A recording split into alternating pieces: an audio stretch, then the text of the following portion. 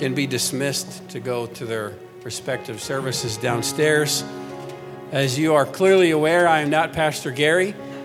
He's a little bit shorter, a little bit skinnier, but they are traveling today, so we want to remember them in our prayers and pray for safe travels. Amen. I want to get right into the Word of God today. If you have your Bibles, turn with me to the book of Matthew, chapter 14. To the book of Matthew, chapter number 14. And we're going to read verses 23 through 29 from Matthew chapter 14. It says, "And when he had sent the multitudes away, he went up into a mountain apart to pray. And when the evening was come, he was there alone. But the ship was now in the midst of the sea, tossed with waves, for the wind was contrary. And in the fourth watch of the night, Jesus went unto them, walking on the sea. And when the disciples saw him walking on the sea, they were troubled, saying, It is a spirit. And they cried out for fear. But straightway Jesus spoke unto them, saying, Be of good cheer, it is I, be not afraid. And Peter, bless his heart. At this point, you don't really got to say anything. I think the appropriate thing to do is to keep your mouth shut. But Peter answered and said, Lord, if it be thou, bid me come unto thee on the water. And he said, Come. Everybody say, Come. And when Peter was come out of the ship, he walked on water to go to Jesus. Now, you probably know the rest of that story, how that ended. And he didn't get very far out in that water where he started looking around. And he started looking at the waves and the sea and the winds and everything. And he got his eyes off Jesus and began to sink and began to drown. And Jesus very quickly just reached out his hand and said, Why were you troubled? I told you, I'm here. So I want to speak to you, and I really mean this, for just a few minutes this afternoon on this title, Step Out. Step out. Look at your neighbor and say, it's time for you to step out.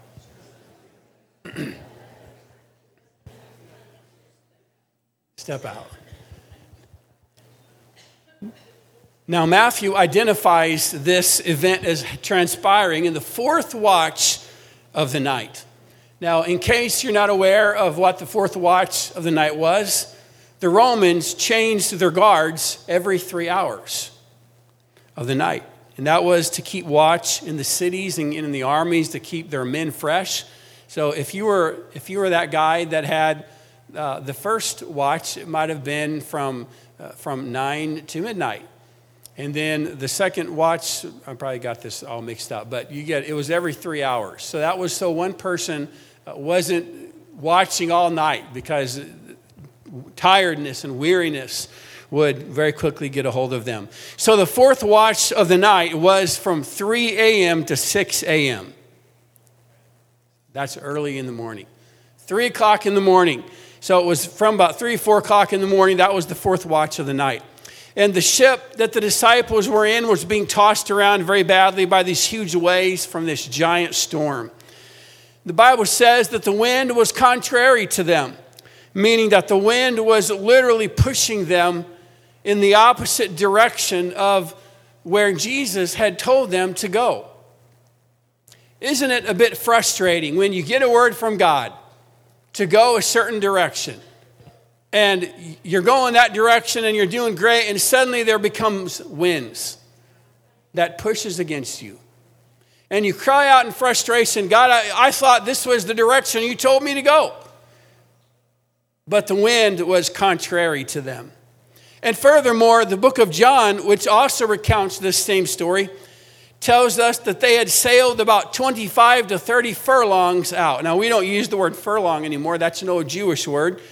But about 7.5 furlongs made a mile by the Jewish measurements in that day. So the distance that they had traveled was about 4 miles out into the Sea of Tiberias. Now, at its very widest, the Sea of Tiberias is around 10 miles in breadth. So they were literally in the middle of the sea. Now, that's what you call a real pickle. And not the sweet kind that you put on your hamburger. This was a sour pickle. Not a good pickle to be in. Now, the pickle was, if they were closer to the shore, they could have easily just sailed back to the land. And if they were closer to their destination, they may have been able to push through despite the storm. So they were in a pickle. They were too close or not close enough to either shore. And so the storm came at just the appointed time. Now, we may not feel like storms come and they're appointed by God. When was the last time you said, man, I know we're just really getting beat up right now, but this was appointed by God. This is an appointed season. Maybe there's comfort in knowing that it is appointed by God if you're walking with the Lord, as this storm was. Furthermore, when you look at Matthew chapter 14 and verse 22, which was before we read our text, but this is the verse that kind of kicked off this whole thing. And straightway Jesus constrained his disciples to get into a ship and to go before him unto the other side while he sent away the multitude. Sometimes we quickly read past words without fully pausing to understand their implication. Jesus constrained them. In other words, he commanded them to get into the ship. Now, Jesus had just performed an amazing miracle. Thousands had been fed with just a few loaves and fishes. Perhaps the 12 did not want to go for whatever reason. They were comfortable on the shore. A great miracle had just occurred. As I said, Jesus feeding the 5,000 with loaves and fishes. They weren't even done rejoicing yet. And Jesus made them leave. And leave without, not just leave, but you go and I'll stay behind. So they left without his immediate physical presence. He constrained them. When suddenly in the middle of the sea and without Jesus anywhere in sight, and after a great storm had arose and caused a lot of anxiety and struggle, Jesus finally came walking on that water. And they thought it was an evil spirit. Now, some commentaries believe that the 12 thought that it was a demon, that it was actually this filthy, unclean spirit of darkness that came unto them in the middle of the night. And sometimes that's kind of what it feels like. It goes, just when you say it can't get any worse, guess what? It can. And sometimes it does before it gets better. But other commentaries say that the 12 thought it was the spirit of some dead, departed person walking on the water come to haunt them. But it was Jesus. And when Jesus, then he gave this simple command to Peter, one word. After Peter asked, Lord, if it's thou, bid me come, Jesus simply said, come. And he said, come, verse 29, and when Peter was come down out of the ship, he walked on the water to go to Jesus. I believe that Jesus sent them away outside of their comfort zone to show them a miracle and to get them to step out in a way that they had never stepped out before. I believe that storm that night came by the direction of the Lord himself. And I believe that it came at just the right time. Perhaps that there were some that may have said to themselves, or even talking among themselves, God kind of miscalculated this one. Jesus forgot that there was this storm that was going to come. And now we're 4.5 miles out. We're literally dead straight in the middle of the sea.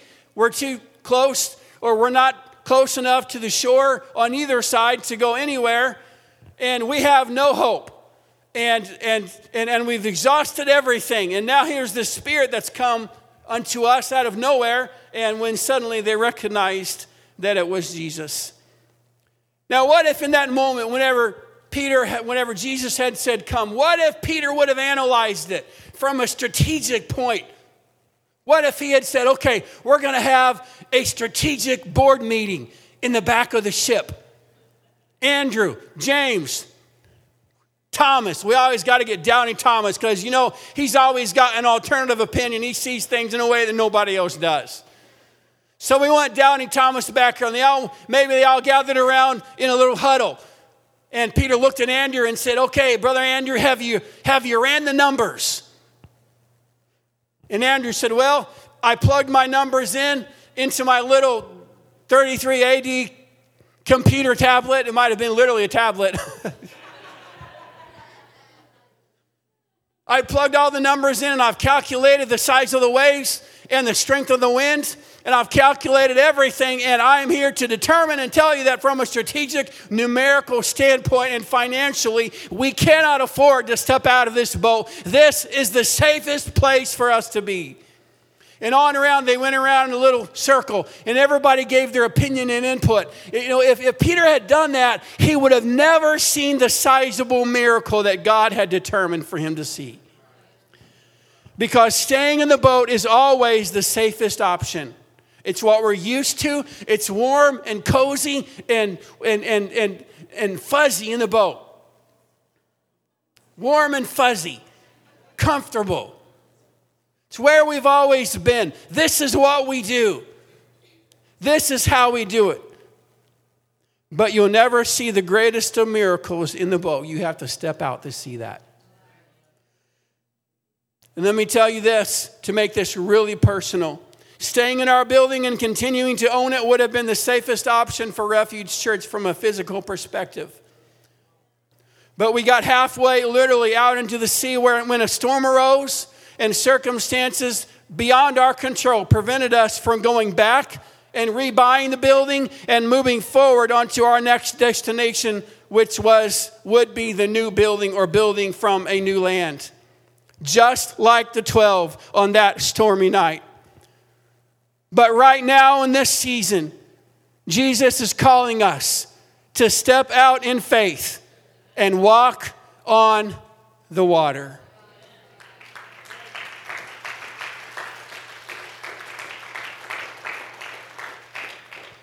Now, for sure, the 12 did eventually get to the other side and saw miracles like they had never seen before.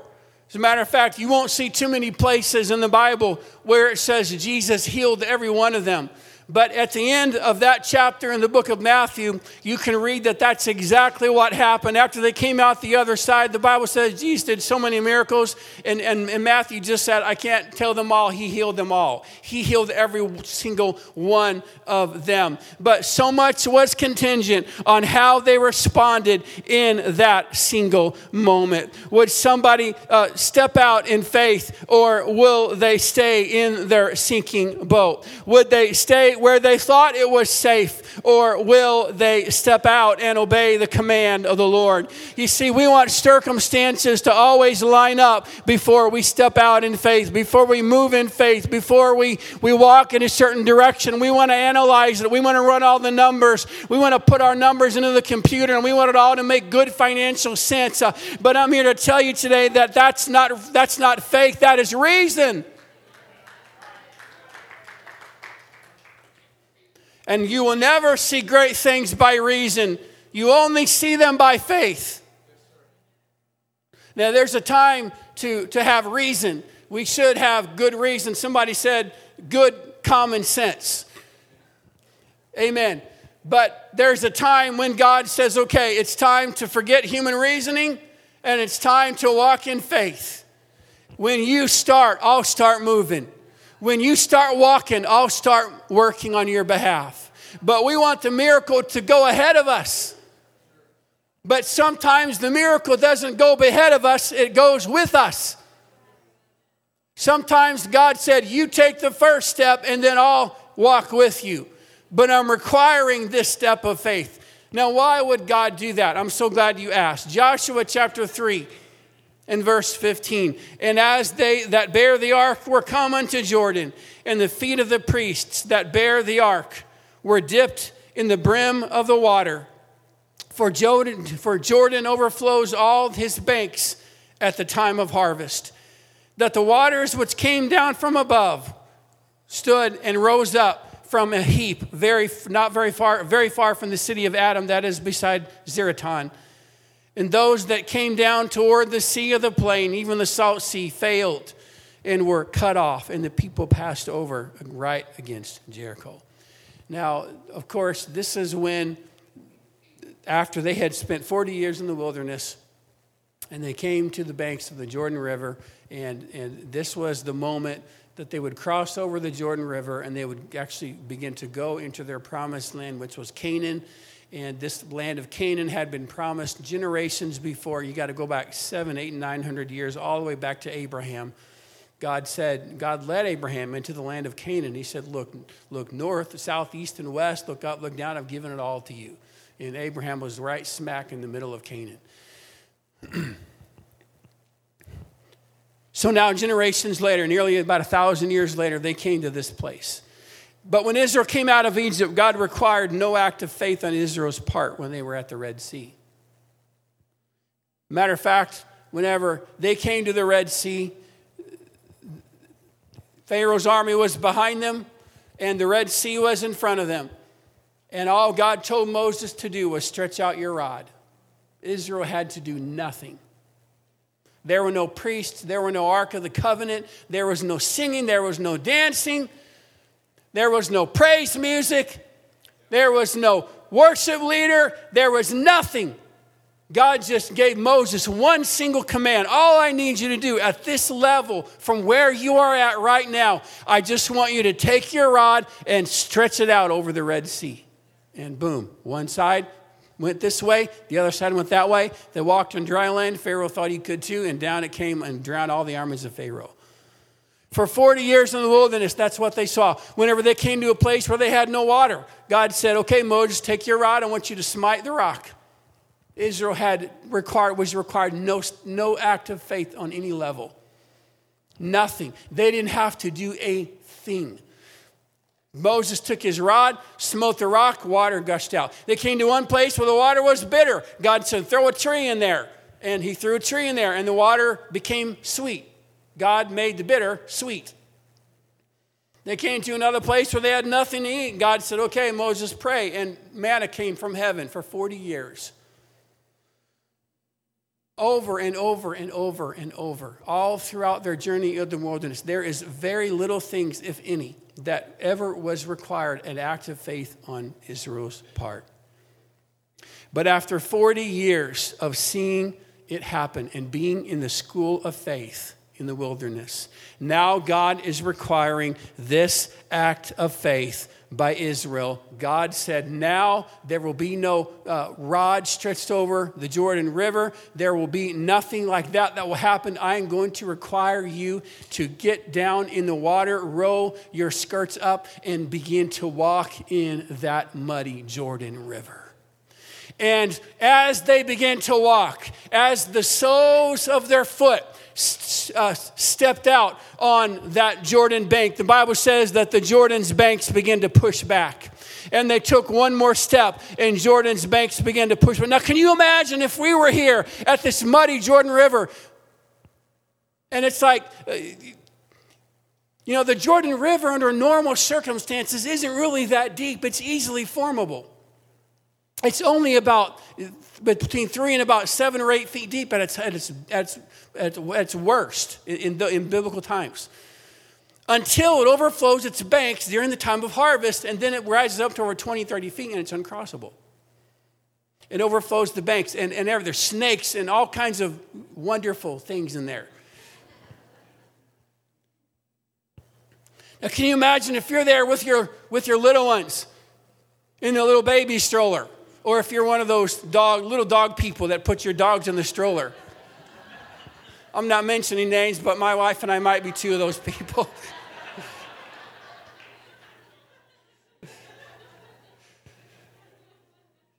I'm not pushing a dog, though, across the river. That dog's going to drown.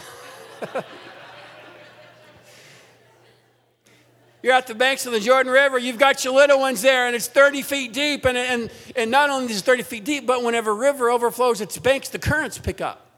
Because rivers dump out into the ocean or into bigger bodies of water. So the currents is fast. And you're looking at this current, wheeze by. And you're thinking, God, are you crazy right now? Do you even understand what you're asking me?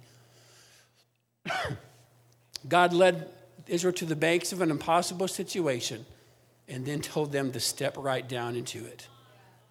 Don't run from it, run into it, because God has sent you. And as soon as they began to take their step of faith, God began to work. That's what happens when God says, okay, now you've graduated out of the school of faith. You've learned enough. You've spent enough time in the wilderness. Now it's time to start operating in faith and start working in faith. And you're going to see things that you've never seen before. And you're going to see miracles that you've never seen before. And you're going to see provision that you've never seen before. But maybe it's going to require us getting out of our boat and stepping out into some muddy, stormy waters. Why would God do that? To test their faith, to put it into practice. They needed to have a strong faith in order to enter and conquer their promised land. Whenever they came out of Egypt, God sent the plagues all by himself, except for through the prayers and the word of Moses. But there was no conquering done on their part. They had a slave mentality for 430 years. But now God said, I'll send the hornet and I'll send all these bad things ahead of you to drive out some of the people. But I'm going to leave enough left in the land of Canaan. I'm not going to drive out everybody. You're going to have to drive that out because that's done by faith. And they needed to have faith in order to do that. So the first test of their faith was God said, okay, get to Jericho, the walls of Jericho. And, look at how, they say that the walls of Jericho were so thick that chariots could race on top. Chariots. Houses were built. Entire houses and subdivisions were built atop of these gigantic walls. And God said, okay, how are we going to get the walls down? Joshua, stretch out your rod. Nope. March. Start marching. Once every day. And on the seventh day, march 7 times. And at that 7th time that you march, I want you to shout like you've never shouted before. And as they shouted, and as they marched, and as they moved, and as they were obedient in what God told them to do, God began to act and God began to work and move them into their promised land.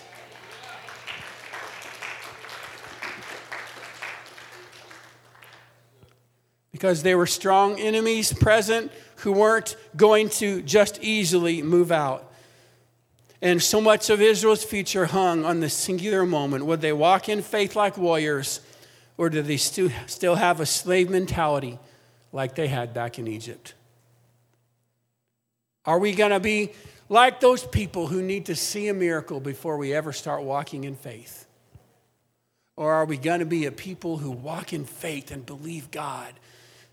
God gives us a word and says, go that direction, and we go. But the numbers don't match up. But the finances don't match up. But we'll have a million different excuses. None of that matters to God. I think God is saying to us right now, I want you to get out of your boat, and I want you to start marching. I want you to step out in ways that you've never stepped out before. There is a spiritual parallel between where they were at in their day and where we were currently at. We are also in untested waters. We have a seemingly impossible situation, and you may too in your own personal and private life. And God is telling us, just like them, to step out and walk in faith just like they did. But remember that nobody is a mountain climber without a mountain to climb. Amen. Nobody can ever say that I'm a mountain climber unless they've climbed some mountains and forged some streams and did some things, amen, and had to pray all night sometimes to see their miracle happen. Nobody's a mountain climber until there's a mountain to climb, and you need the strength of the Holy Ghost. And then you'll know what David said when he said, he makes my feet like hinds feet and puts me upon my high places. Great faith is not great until it's proven to be great faith. It's not really faith at all unless it's activated. We love the security of the boat. We love the safety of the shore. We love the familiarity of the same place we've always been before. So God sends us a storm into our boat and the Jordan River to stand in the way between a hot desert and a land that flows with milk and honey. And then he reminds us there's a time to wait on God and there's a time to march forward in faith. And truly, if we're honest, God has been stirring us out of our comfy nest for quite some time now. in order to get us to step out in faith. And what we do in this moment and how we respond will define and shape our future. Step out in faith. Step out in faith in your witnessing. Step out. Nobody wins a person unless they step out in faith. Step out in your witnessing. You know, you might think that person would never want a Bible study. You don't know until you ask. And guess what? They're not going to hate you for asking them if they want a Bible study. Step out in faith in your finances. But we don't have the money this month. Give anyway. You can't outgive God.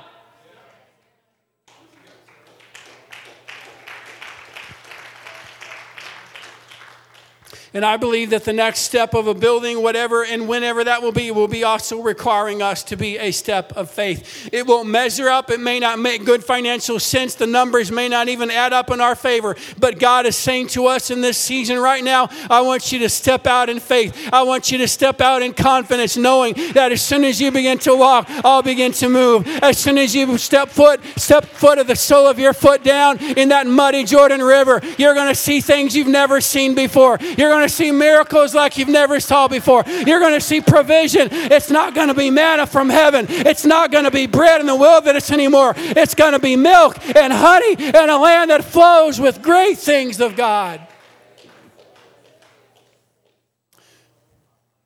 But we want to see the circumstances change before we ever step out. But that's not how faith works.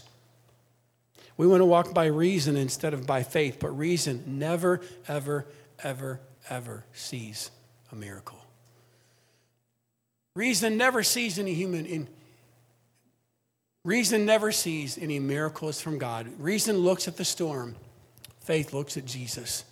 Reason counts the reasons why we can't. Faith listens for Jesus' command to come and doesn't care about anything else. Reason has torment and fear. Faith has faith and peace and joy.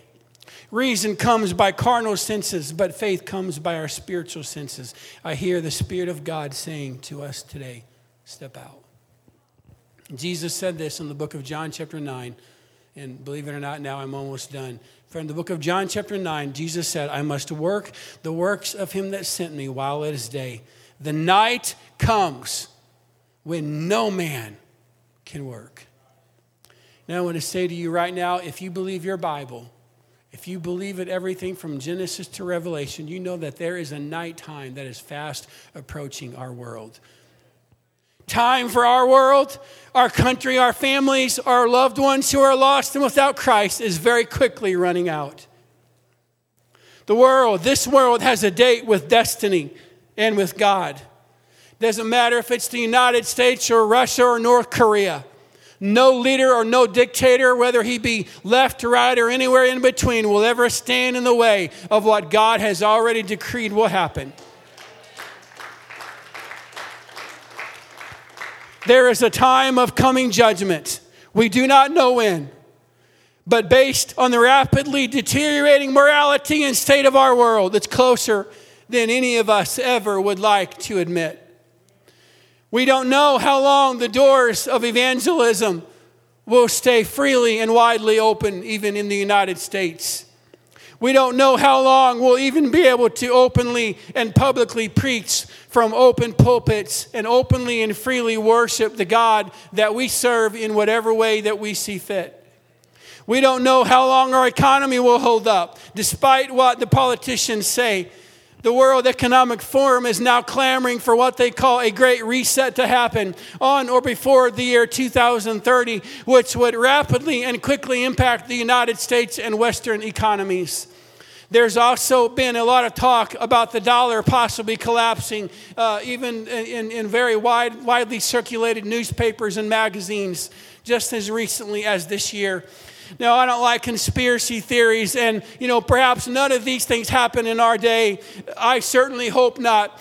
but we don't know the future, and we can't even fully understand all that is happening in the present right now. But I do know that God is leading us to step out in faith, step out while we can, step out while there is time, step out while the doors of evangelism are still open. Get that Bible study chart out and go to somebody's home and begin to teach them a Bible study. Witness, amen, talk to neighbors. Maybe they don't want to have anything to do with God, but you don't know until you step out. You don't have to have a word from God to tell somebody that Jesus loves you. And would you like a home Bible study? God is saying now is the time. If you need a word, then here's a word. Go get a Bible study. Go teach somebody that's lost about Jesus Christ. Go baptize somebody. Don't wait for the pastor to come and lay hands on the sick. You do it. Now is the time. Now is the time to step out. But I'm only 15 years old. I'm only 13 years old. I'm only 21. I may not even have the Holy Ghost yet. I don't care. Step out. Now is the time.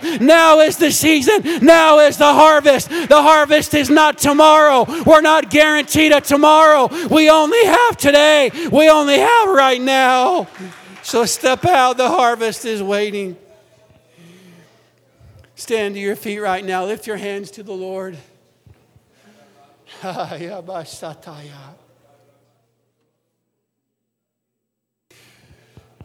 Oh, come on. Let your voices out for just a moment. I don't want any music just yet. I just want you to let your faith out right now. The time is now. The season is now. Don't wait for tomorrow. Yeah.